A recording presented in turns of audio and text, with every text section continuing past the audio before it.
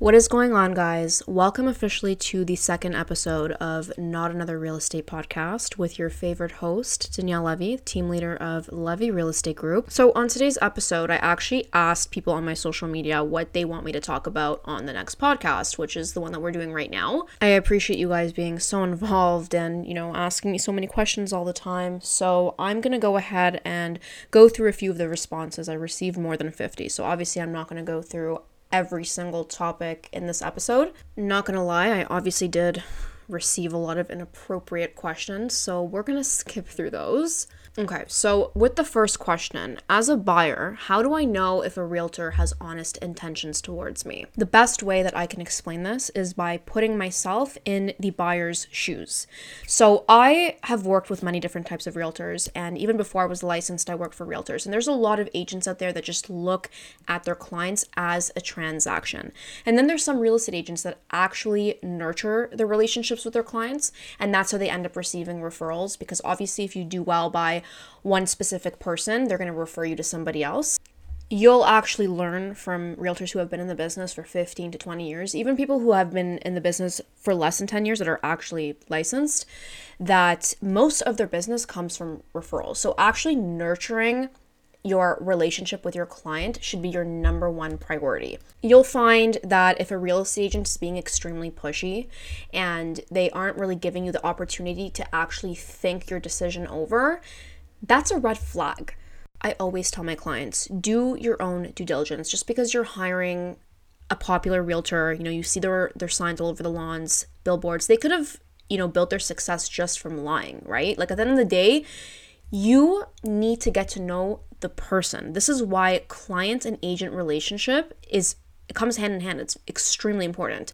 All humans feel out different types of energy. You can have a coffee, dinner, buyer listing presentation with that specific agent, and you can really feel out if they're genuine or not. Your biggest red flag when it comes to, going on showings with a realtor, they need to have a step-by-step process when it comes to buying. If they don't have their entire business organized and they don't show you, okay, this is the first step, the second, the third, the fourth, the fifth, this is how I'm going to explain to you, between this time of us viewing properties, this is where they need to be a lot more careful with you. They have to be a lot more patient. They can't fast forward the deal. Another red flag when it comes to representing a buyer is if you find that your agent is trying to push you into submitting offers with no conditions, that's a red flag. When you're viewing homes and they love every single house, there's not one single problem with the house, that's another red flag right there for you. My main concerns would be if I was a buyer and I was being forced to put in offers on houses that I didn't want, if I felt like I was being rushed, if I feel like the contract's not being explained to me in detail, and personally, I would want my agent to have a step-by-step booklet explaining to me how the buying process goes, which is exactly what I do for all my clients. I'm all about organization. Part of my buyer's booklet that I introduce to all my new buyer clients is I work with the same people, the same lawyers, mortgage brokers, stagers, home inspectors. We are all in the same loop and we are all there for my specific client to make the process stress-free. I have never had a client come to me and say, I felt like I was pushed to buy this. I even make them feel at ease when there's bidding wars. And trust me when I say that makes the process a lot more stressful. It is my job to cater and nurture each one of my client relationships. I want my buyer to go to all their friends and family and be like, I just worked with the most amazing realtor and she made this entire process incredible for me. Selling and buying real estate is not a cheap experience. Even though you're not paying commission as the buyer, closing fees are really, really expensive. My advice to you, if you're in the market to buy and you haven't picked a realtor yet, interview a few of them.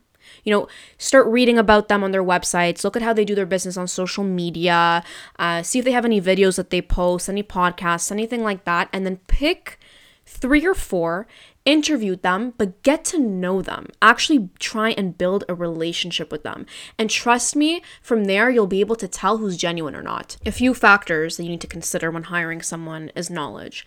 You have to make sure that your realtor is actually relevant in the real estate market. Like, a lot of these realtors get their license and they're not educated. They need to know what's going on in the market. You have to make sure that they're the ones that are putting together the contract, okay, the actual offer, because a lot of the times they send it to their receptionist to do it. You want them to break down Schedule A for you. What conditions are they putting in? Explain every single clause. I don't recommend that you go in there blindsided. You know, they send you an offer, you sign it on DocuSign with no explanation. Like, why would you even sign a contract without reviewing it?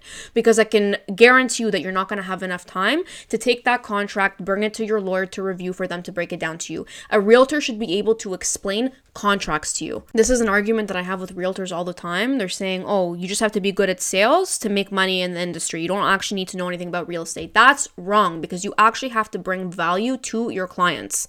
Knowledge is absolute key when you're hiring someone to represent you in such a large transaction. Rather you're selling, buying, it doesn't really matter. They just need to be smart and they need to know exactly what's going on in the real estate market. Another thing that I actually wanted to mention is I actually received a new buyer client from a bad experience that she had with another realtor. She's probably going to see this episode and she's going to be happy that I mentioned it, but there are different conditions that go in for condos and houses. You know, my new buyer client had a really bad experience with this realtor she was working with for 4 months. She actually recently came to me a few weeks ago and she told me that she was pressured to put in offers on houses that she didn't even like, homes that were over 50 years old with no home inspection, and condos with no status certificate conditions. All these things that could have caused her problems after closing. That's why it's extremely relevant to go through all the clauses and conditions that you put in Schedule A when you're putting in offers. And, you know, working with investors as well, when you're buying triplexes, multiplexes, certain things, certain documents that you actually need to get from the seller agent, the sellers. That's why I'm saying that the buying process isn't simple. It's not just like going online, searching up a realtor. Okay, this one looks kind of popular because they're posting a lot of ads of themselves, and then kind of just trusting them with the biggest transaction of your life. I really hope that I was able to answer your question in terms of finding a realtor to represent you for the buying process. I wouldn't want anyone to be in a very horrible situation, and I really hope that you can find an agent that works well with you, because your relationship with that specific person has to match up. It's literally like going on a date with someone. I'm going to be completely honest with you. You need to feel good. You need to trust the person. That's exactly how you'll be able to pick the right person for you. Next question. Why should an investor listen to your podcast as compared to someone with experience? This is actually one of my favorite things to explain because I'm only 26 years old. So age and experience has nothing to do with one another. There could be a realtor that has been licensed for 10, 20 years that has done less deals than me. I've obviously been licensed for less than 10 years. I'm 26 years old. Prior to getting my real estate license, I worked for teams, I worked for broker of records, I managed realtors, I trained realtors. I knew how to do offers better than realtors for commercial and residential sales. I was the backbone of the brokerage that I still work for. I micromanaged so many different agents and taught them how to put together contracts and understand contracts and to understand social media. As we all know, the world is evolving, so it's better to jump on the bandwagon. I've managed to build a brand in such a short period of time that's made me explode to a point where I can walk down the streets and people know who I am because of the content that I put out there. I don't put out inappropriate content. I put out knowledge, information. I talk in my videos. With that being said, I think I should just leave it there. I'm pretty sure I explained myself the best way that I possibly can, that there is no comparison. I've done commercial deals, commercial sales. I've done so many different unique residential sales. I can't even begin to tell you. Rather, I'm working with first-time home buyers or investors, and then I look at some of these agents that are my parents' age that have been in the industry for so long that I've done less than 40 deals. I'm personally not going to start a podcast with no knowledge, right? I mean, you guys can decide if this is something that you want to listen to or not, and if you want to take my advice, no one's forcing you to listen to this podcast. I'm not offended by your question, but I don't think that you should put age and experience on the same scale. Personally, I think I outdid myself compared to so many other people that I've worked for many, many years. And I am proof of that. I am proof that I have more experience, even with being such a young person in the industry. The next question I have here is, how are you currently finding the market? So Today is November 23rd, 2022. Sales have been down more than 20% since February 2022. We all know that we were in a crazy heated market starting in January, actually really December 2021. I've noticed that condos have been the most transacted type of real estate in the last 6 months, and in Toronto, sales have been up 2% year over year. Some pockets in Ontario feel like they've been untouched, so there hasn't been much movement. And then there's some pockets in Ontario where it's like nothing's changed. Things are sold conditional in less than 20 days. Overall, the average home prices in Ontario decreased by 9% year over year. And then in Toronto, it was 6%. It went down 6%. Mississauga was only down by 1% year over year, which I actually felt. I did a lot of showings out there, and there weren't that many deals that were happening. In Brampton, it's been down 8%, and Hamilton, 9% year over year. That doesn't mean that in every pocket in Hamilton, every pocket in Toronto, and so forth, that there's no competition, that it's competition free. I get that a lot of people are saying, oh yeah, it's a buyer's market, this, that. I'll be honest with you, I'll be looking in Peel region, for example, and I'll be looking specifically for a condo townhouse.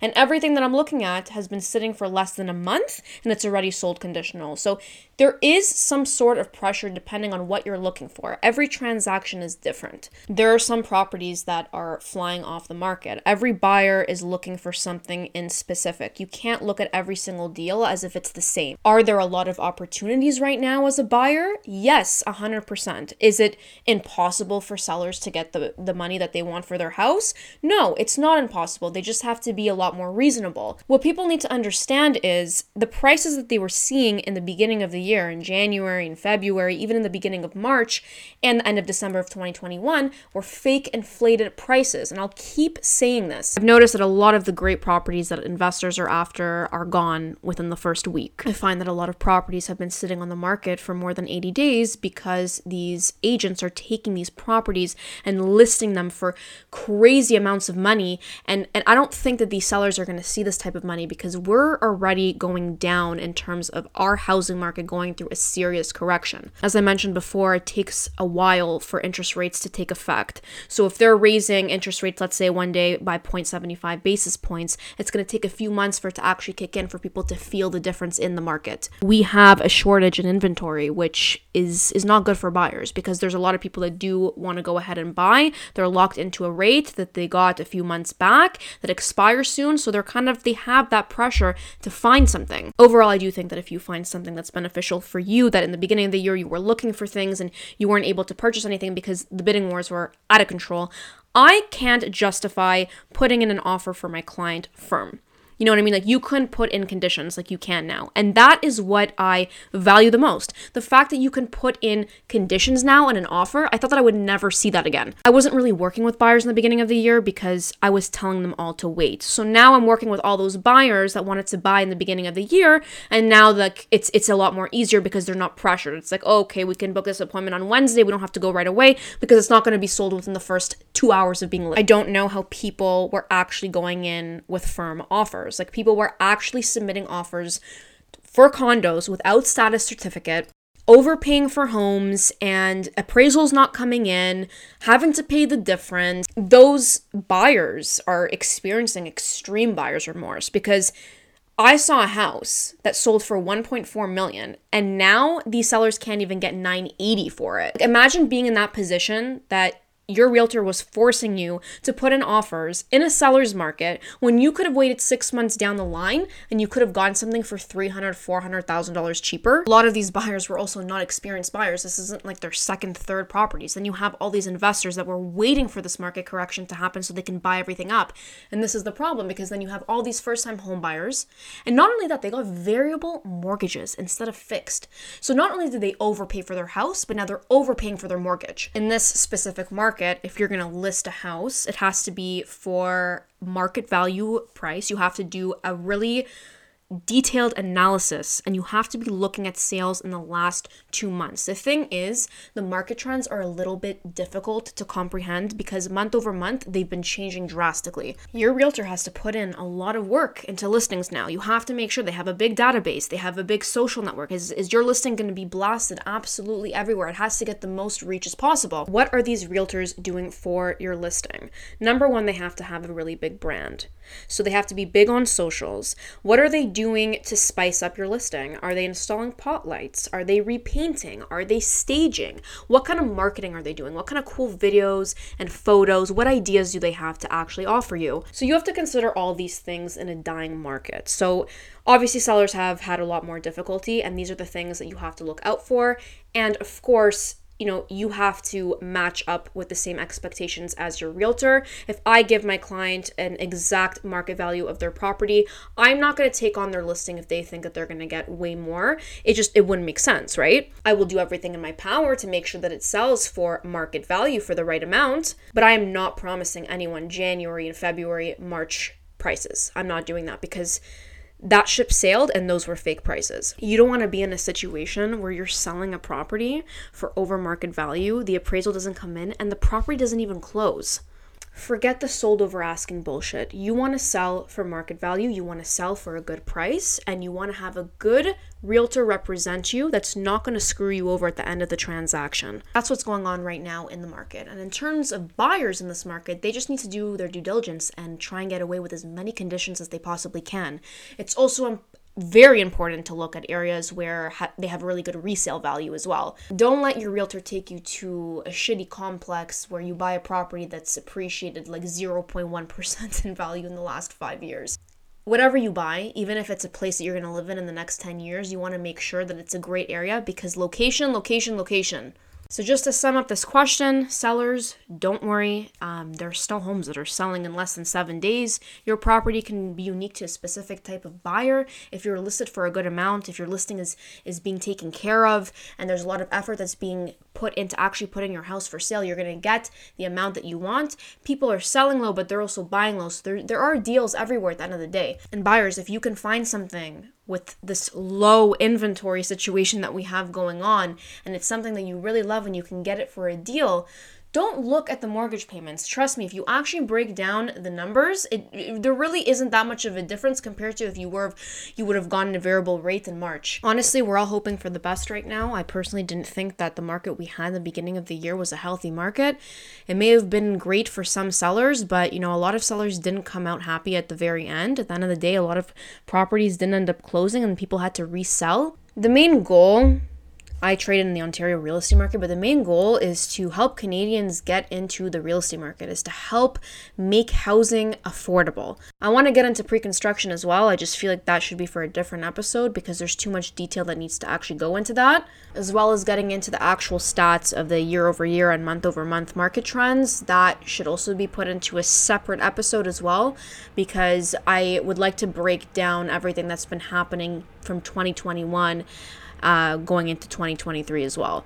Okay, so the next question we have here is, can I touch up on the market going into 2023 in my next reel? I can just put it into the podcast instead of turning it into a video. So as you know, we have another rate hike coming at the end of December. I don't know the exact date or by how many basis points it's going to go up. Obviously, as I mentioned before, it takes some time to actually feel these rate hikes in the market, for you actually to feel it in the housing market and what it's doing to prices.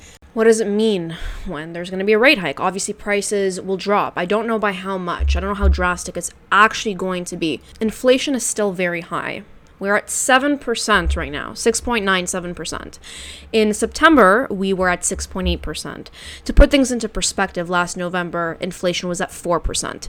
In order to keep a stable, healthy, growing economy, we're trying to get inflation to 2%. So as long as inflation keeps going up, so will interest rates. With that being said, they're hoping by 2024, 2025, things will start to go back to normal and inflation will be reduced to 2%. So in the process of that, there's a lot of people that are saving in between inflation going up, which reduces our purchasing power and makes it a little bit harder to reach our goals due to the fact that our money is worth absolutely nothing. I've actually mentioned in another video, I'm not sure if you guys follow my TikTok page, but I think that going into the new year, we're going to experience a double dip recession. Essentially what a double dip recession is, you kind of experience a baby recovery. So it's kind of like putting a band-aid over the economy. So it feels like things are kind of going back to normal, but then we go straight back into a recession. So I feel like that's what's going to happen within the new year.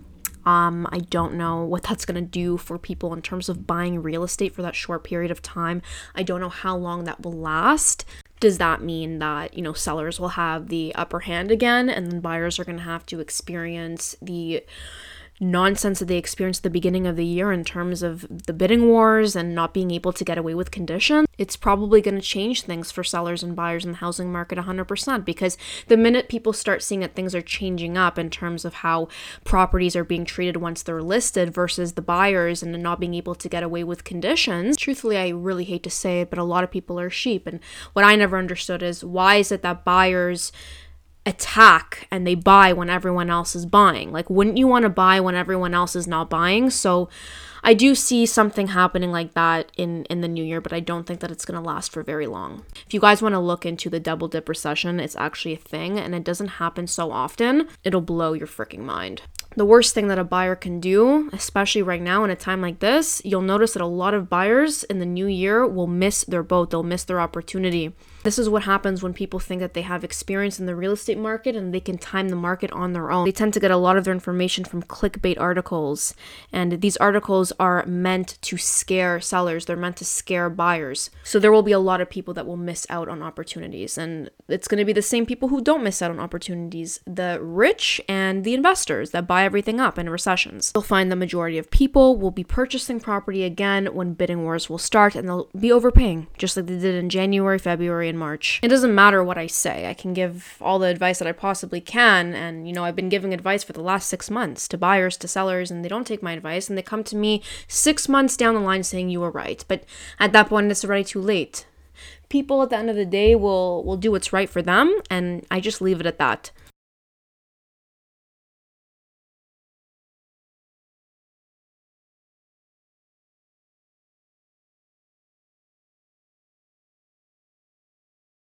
Okay, so next question. It's not really a question, but it says cap rates on commercial real estate. So depending on property type and the area, a good range for cap rates for commercial real estate is between 4 and 12%. The greatest thing about calculating cap rates for your specific property, if you intend on selling your commercial property, the best way obviously is to look at other solds in the area and base it on the cap rates that they're selling for.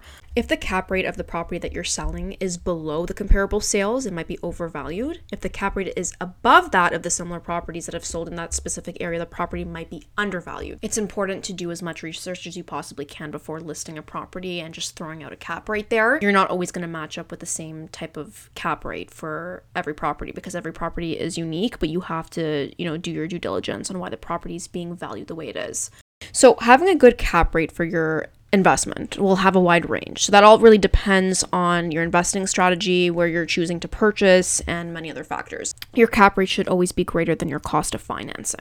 Any expenses related to debt, so your mortgage, is not included in actually calculating your cap rate calculation. So the rental property mortgage, the interest payments, they're not included because the calculation focuses on the property only and not the financing involving to obtain it. This allows you to focus more on the worth of the actual property without considering the complications of accounting for different financing methods. Cap rate is a convenient way to calculate the measure of how the market values a specific type of property. So this could be a multiplex, it could be a duplex, a triplex. It doesn't have to be a multiplex with 60 units. Like, you can actually do it with a duplex as well. It doesn't have to just be a commercial property. It could be residential as well. It's technically only applicable to income generating properties. Cap rates are not useful for people who are buying single family residential homes that are not generating income. At that point, you're only looking at the resale appreciation potential that the property actually has. Anyway, I think it's a great type of episode to get into to talk about ROI, cap rates, why we use cap rates to calculate properties that generate lots of income. I use cap rates all the time when I'm taking out my investors and I put together pro forma spreadsheets. So, I've done them for triplexes, duplexes, multiplexes with more than 30 units, which was fun, breaking down the purchase price for each door. There's a lot of realtors, they'll take out their clients and they'll help them find their second, third property that they're buying for an investment. So obviously they're looking for properties that are going to generate them tons of income. If they have 2 tenants in there, 4 families, whatever the case may be, and they'll basically just look at comparables. So they'll look at sale comparables before they purchase, and they'll look at rental comparables in the area. They have to look at the complete breakdown of everything. They have to even calculate the expenses. First-time home buyers turn into investors. First-time homebuyers are investors because you're purchasing a property. Sorry to break it to you, but it's an investment. That's why I always say I help people build wealth through real estate, because if you're buying your first property off of me, buckle up, because you're going to be buying a few more if you're going to be working with me, because I'm going to make you rich from owning real estate. Okie dokes, on to the next question. So I have a question here. It says, what are the benefits of home inspections, and do I always need to put it as a condition in my offer? Is it okay if I go ahead and submit one without it? To be quite frank, not every single property needs to do a home inspection. Personally, if I'm listing a property, I may, not for all sellers, but order a home inspection so I have it on hand. It just it speeds up the process in case the person does want to have a home inspection in there. It's like, oh, okay, I already paid for one. Not every home needs it, because you may go view a property that was literally built 2 years ago, right? Or they may have taken occupancy of it a year ago. You may go on a showing and see that there's an issue with the foundation of the home. Or you may look at the electrical or the plumbing and you may suspect a few issues in the house. If a home is older than, 20, 30, 40, 50 years and you'd feel more comfortable putting in a home inspection condition, I agree, 100%, do it. Especially with homes that have been around for over 100 years. Even in really popular areas like Forest Hill, those homes have been around for a very long time, and I obviously always highly recommend people put in home inspection conditions. The last thing you want is to take occupancy. You have this beautiful home that you've been waiting to move into, and then you have 19 problems, okay? You've already spent so much money. You just purchased a house with a very big down payment. Closing costs are extremely expensive. You bought all this new furniture, the moving truck. Anyway, I don't have to break down every single closing cost for you, but you already know that you don't want to deal with the headache of fixing the dishwasher, the plumbing, the electric, the foundation. Your best bet is to find a home inspector through a professional association. Make sure that they're qualified. It is very important to make sure that you get people to show you that they're licensed, that they're actually able to inspect your home, that they're giving you proper professional advice. Finding a property that's in good condition should be your number one priority, because you want to avoid dealing with all the repairs. With that being said, obviously home inspection is as important as putting in a finance condition, because at the end of the day, it's money that's coming out of your pocket, and you need to be selfish when it comes to these types of investments, because you are your own number one priority. You have to take care of yourself, and it is your realtor's job to guide you into the right direction. Okay, next question, and I think this will be the last. So this person wants to know if it's possible to be a sensitive person in this industry. Absolutely not. In order to be in a sales industry, not even just real estate related, you need to have thick skin. Actually, real estate being the worst. It's extremely cutthroat, extremely competitive, and extremely cruel.